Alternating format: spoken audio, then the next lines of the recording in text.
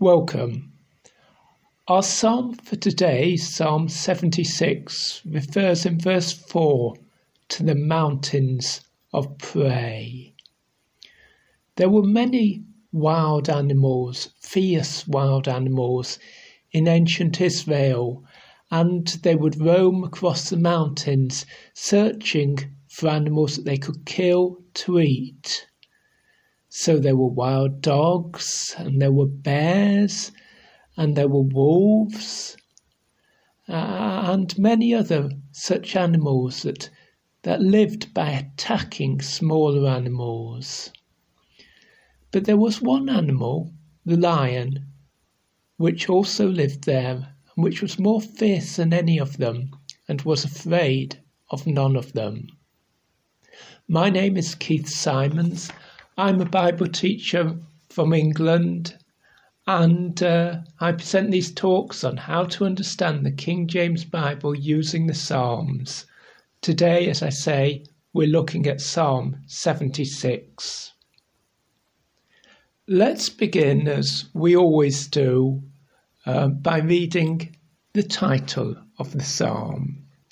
To the chief musician on Neginot, a psalm or song of Asaph.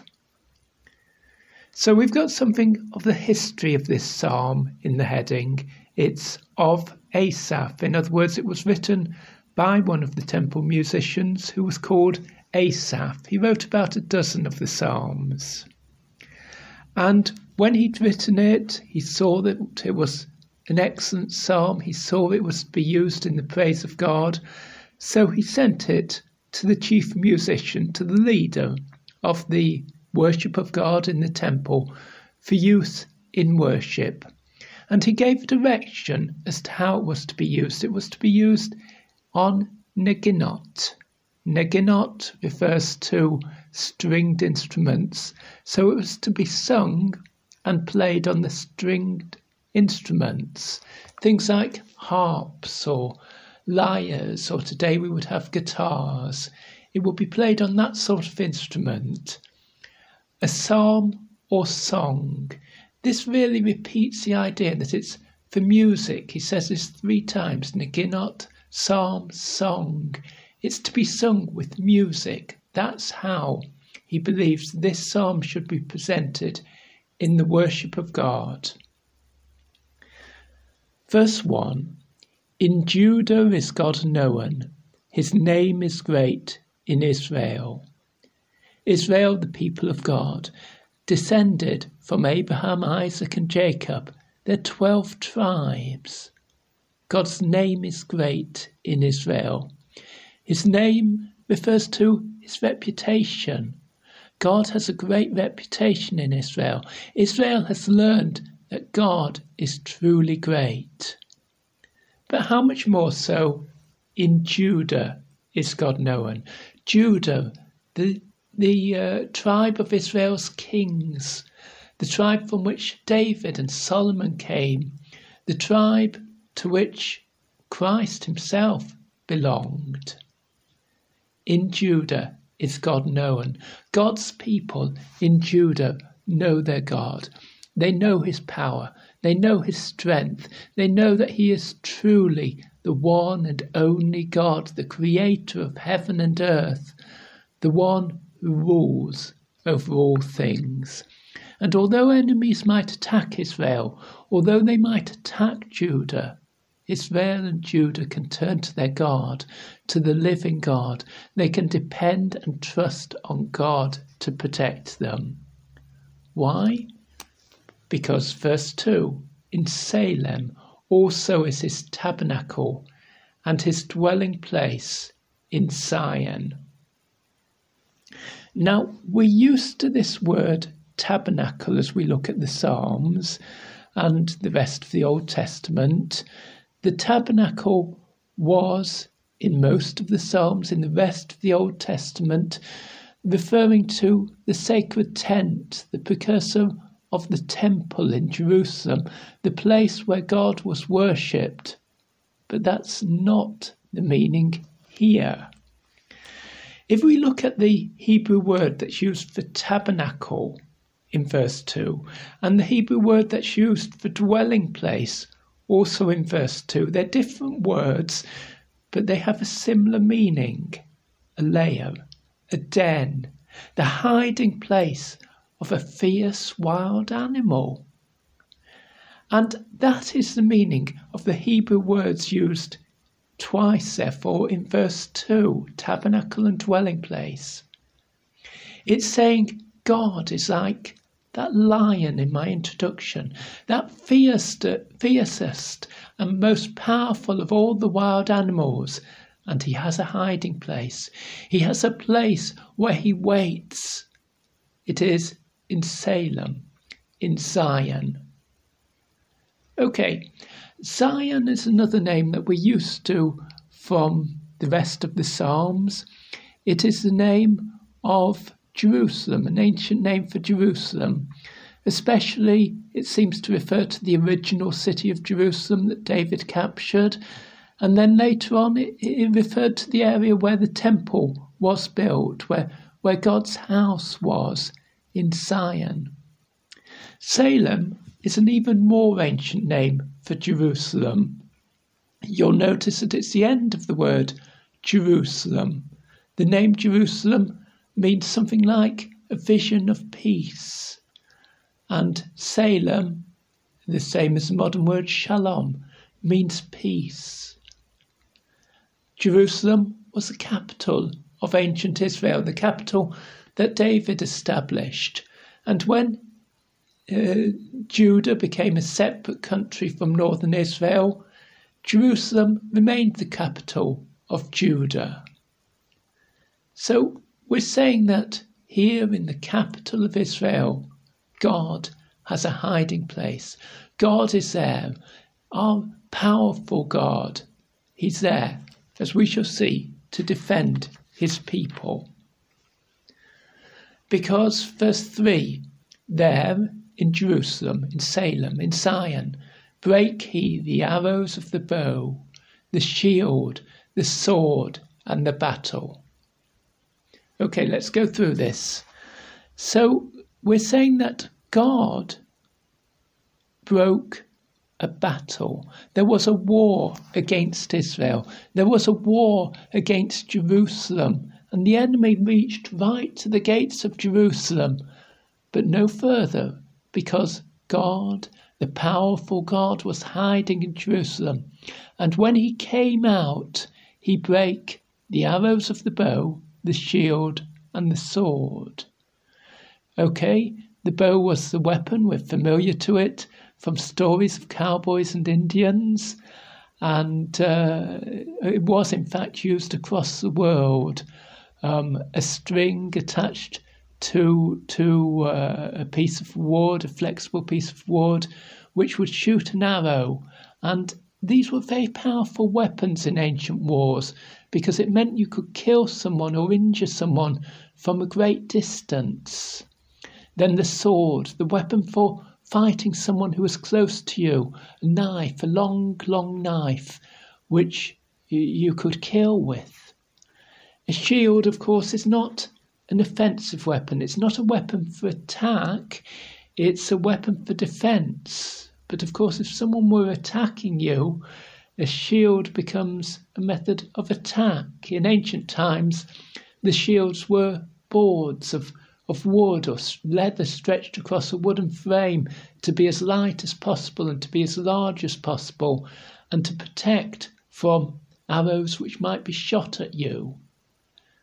Yet God ended this war. He defeated totally the enemy.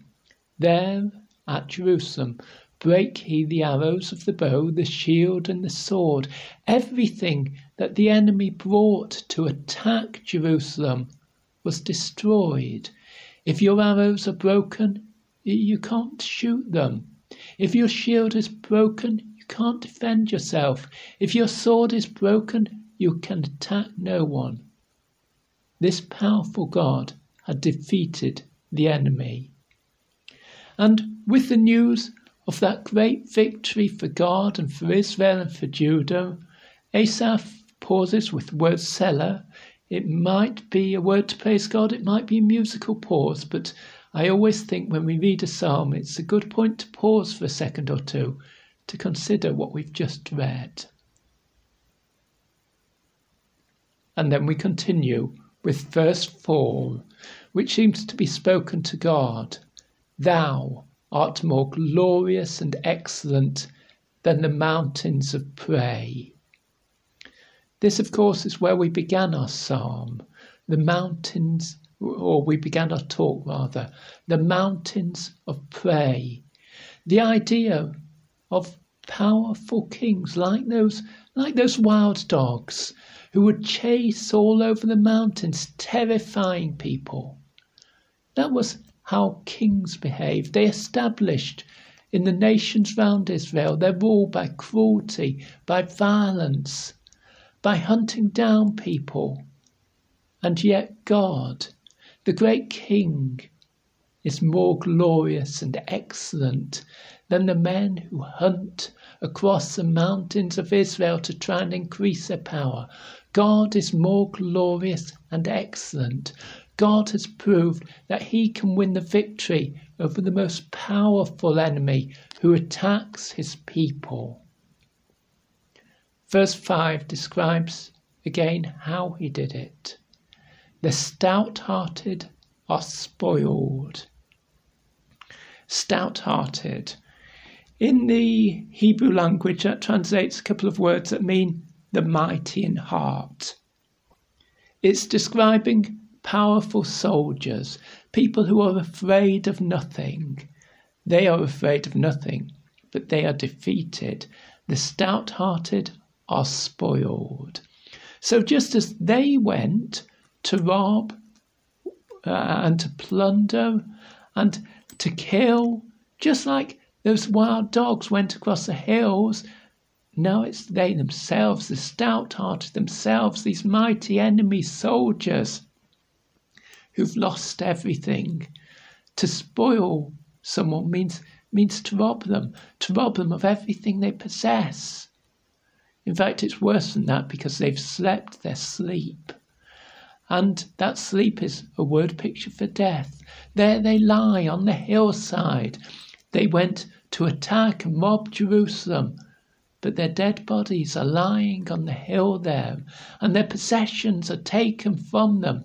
They've lost everything in this foolish attack because they did not realize that God was there to defend his people from their enemies. None of the men of might have found their hands. The men of might, again, it's describing these mighty, strong soldiers. And normally they would use their hands. They would use their hands to shoot their arrows. They would use their hands to fight with their swords. But if they've not found their hands, well, that's a way of describing them in total confusion, totally powerless, maybe running away, maybe already dead. What did it take from God to destroy these enemies? What does it take for a lion to frighten away dogs from the place where it is? Well, the lion just needs to roar. And God, to defend his people, only needed to speak. Verse 6, at thy rebuke, O God of Jacob, both the chariot and horse are cast into a deep sleep. At thy rebuke, you told them off, God. You spoke against them. You gave your roar of warning to them. Because you are the God of Jacob. Jacob was given the name Israel by God. And so therefore we could translate this as, O God of Israel. The God of Israel spoke against these enemies who were attacking his people. And that was enough to defeat them totally. Both the chariot and horse are cast into a deep sleep. The word picture here is of an army with horses racing in with chariots. Chariots were simple wheeled vehicles, but to us today it doesn't sound very much a chariot pulled by a horse. But these were the best technology in ancient battles. They looked to the people of the ancient world like a tank does to us today. An enemy which is totally impossible to defeat. And yet God spoke his rebuke, and the horses lie dead in a deep sleep, and the chariots lie on the mountainside, abandoned to rust and to ruin, because God has defeated them totally. And so in verse 7, Asaph comments, "Thou, God, even thou art to be feared. You deserve respect. You deserve respect for your awesome deeds, for your power, for the success you've won in battle against the enemy. We were too weak. We had no hopes of defeating an enemy like that, but you, God, did it. And to you deserves honour and respect. Who may stand in thy sight when once thou art angry?" It's a question. Can anyone stand in the sight of God if God is angry? If God is angry with them, is there anyone powerful enough to stay still? Are any of those wild dogs powerful enough when they realise that an angry lion is chasing after them? No, they're cast into utter weakness. And so how much more when the living God is angry with a person, when the living God is angry against the enemy army that is attacking his people. Verse 8, "Thou didst cause judgment to be heard from heaven. The earth feared and was still." So what was this rebuke? It was God's word of judgment. God had acted as the judge of his people, and he had decided to save his people and to act against their cruel enemy. And as soon as that judgment was heard, that judgment which God spoke in heaven, then the enemy was defeated. The earth feared, the earth respected God, and was still. The war had ended. Now, for those of you who are interested in reading the Psalms well, I'd like to point out to you that the end of verse 8 does not in the King James Bible have a full stop. It has a comma. It's usual when people read the Bible for them, especially in the King James Version, to pause at the end of each verse. But where you see a comma there, the intention is that you do not pause at that point, that you read it continuously. Let me read verses 8 and the beginning of verse 9 correctly. "Thou didst cause judgment to be heard from heaven. The earth feared and was still when God arose to judgment to save all the meek on earth." So we're saying that the earth feared and was still when God arose to judgment. When God made his judgment, when he sat there, or when he rose up from there, having made his judgment against that cruel enemy, it was then that the earth feared and was still. God spoke his words in heaven. God made his judgment, and the earth respected him, and the whole world had to respect the judgment that God had made. Why did God arise to judgment? Why did God decide to make his judgment against the cruel enemy? It was, the end of verse 9, to save all the meek of the earth. The earth can often be translated the land, meaning the land of Israel. The meek means the poor, the humble. Yes, God's people should be humble people. God cares about people who don't depend on their own strength, who are weak in themselves, but who look to him for their help, who look to him for strength, who look to him to save them from their troubles, from their enemies, from their problems. And God arose. He saw his people. He saw them in their weakness. He saw them calling upon him for help and putting their trust in him and knowing that they could not save themselves. So God arose to judgment.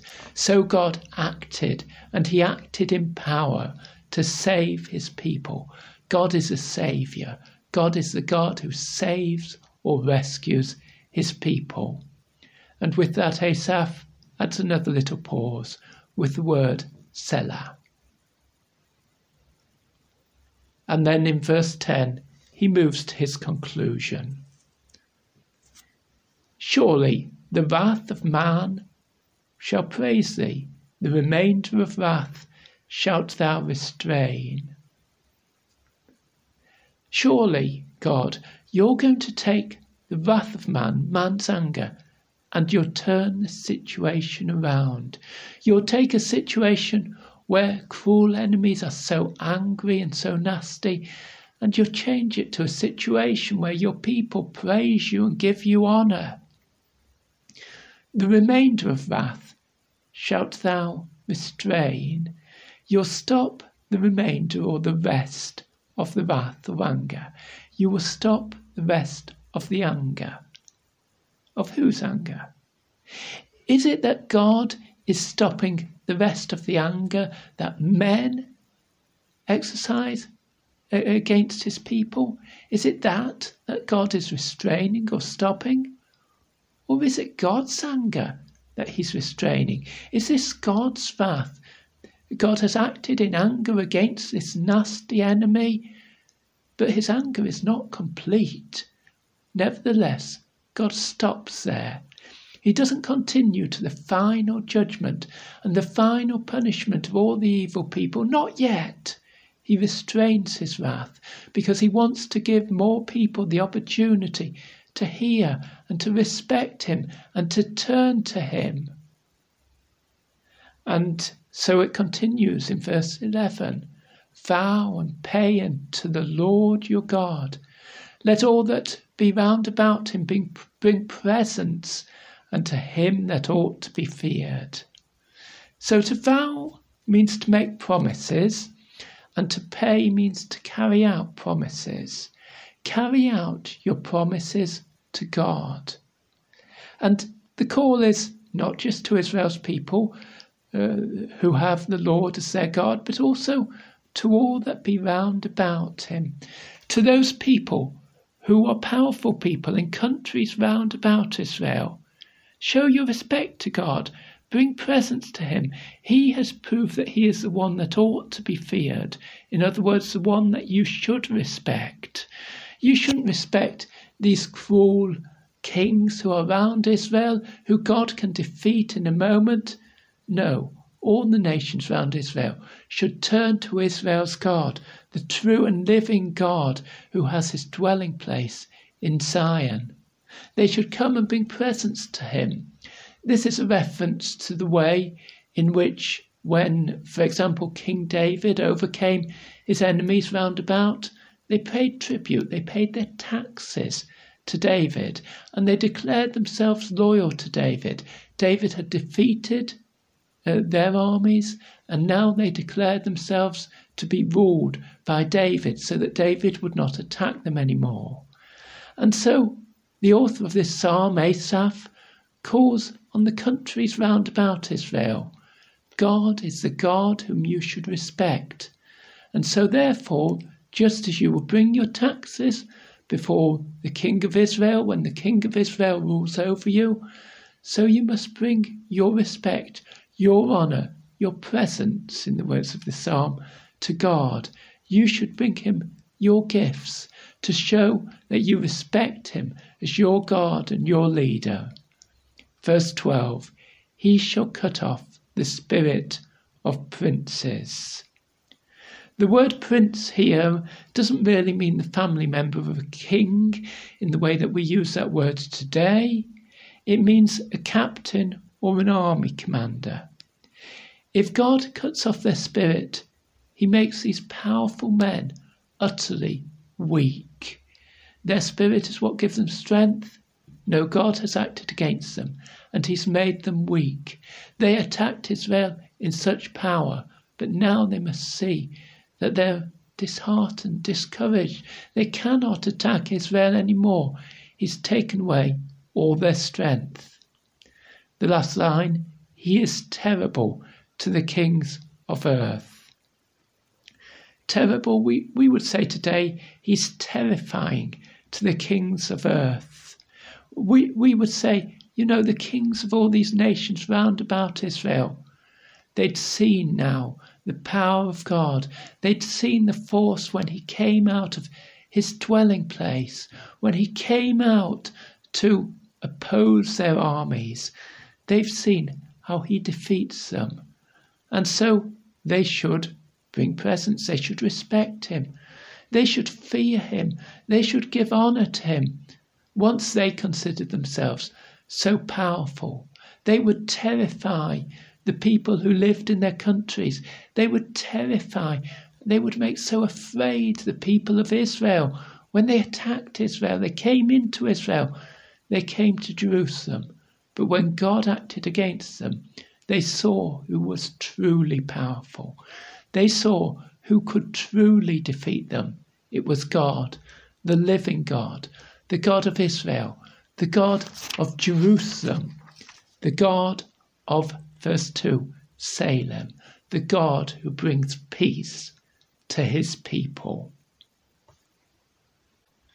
In a moment I shall read to you the whole psalm, but firstly my email address so that you can write to me, 333kjv@gmail.com. Let me know which country you're listening to this program in. 333kjv@gmail.com. And now I shall read to you the whole of Psalm 76. To the chief musician on Neginot, a psalm or song of Asaph. In Judah is God known. His name is great in Israel.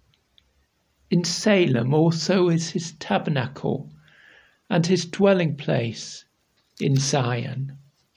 There brake he the arrows of the bow, the shield, the sword, and the battle. Selah. Thou art more glorious and excellent than the mountains of prey. The stout-hearted are spoiled, they have slept their sleep, and none of the men of might have found their hands. At thy rebuke, O God of Jacob, both the chariot and horse are cast into a deep sleep. Thou, even thou art to be feared, and who may stand in thy sight when once thou art angry? Thou didst cause judgment to be heard from heaven. The earth feared and was still when God arose to judgment, to save all the meek of the earth. Selah. Surely the wrath of man shall praise thee. The remainder of wrath shalt thou restrain. Vow and pay unto the Lord your God. Let all that be round about him bring presents unto him that ought to be feared. He shall cut off the spirit of princes. He is terrible to the kings of the earth.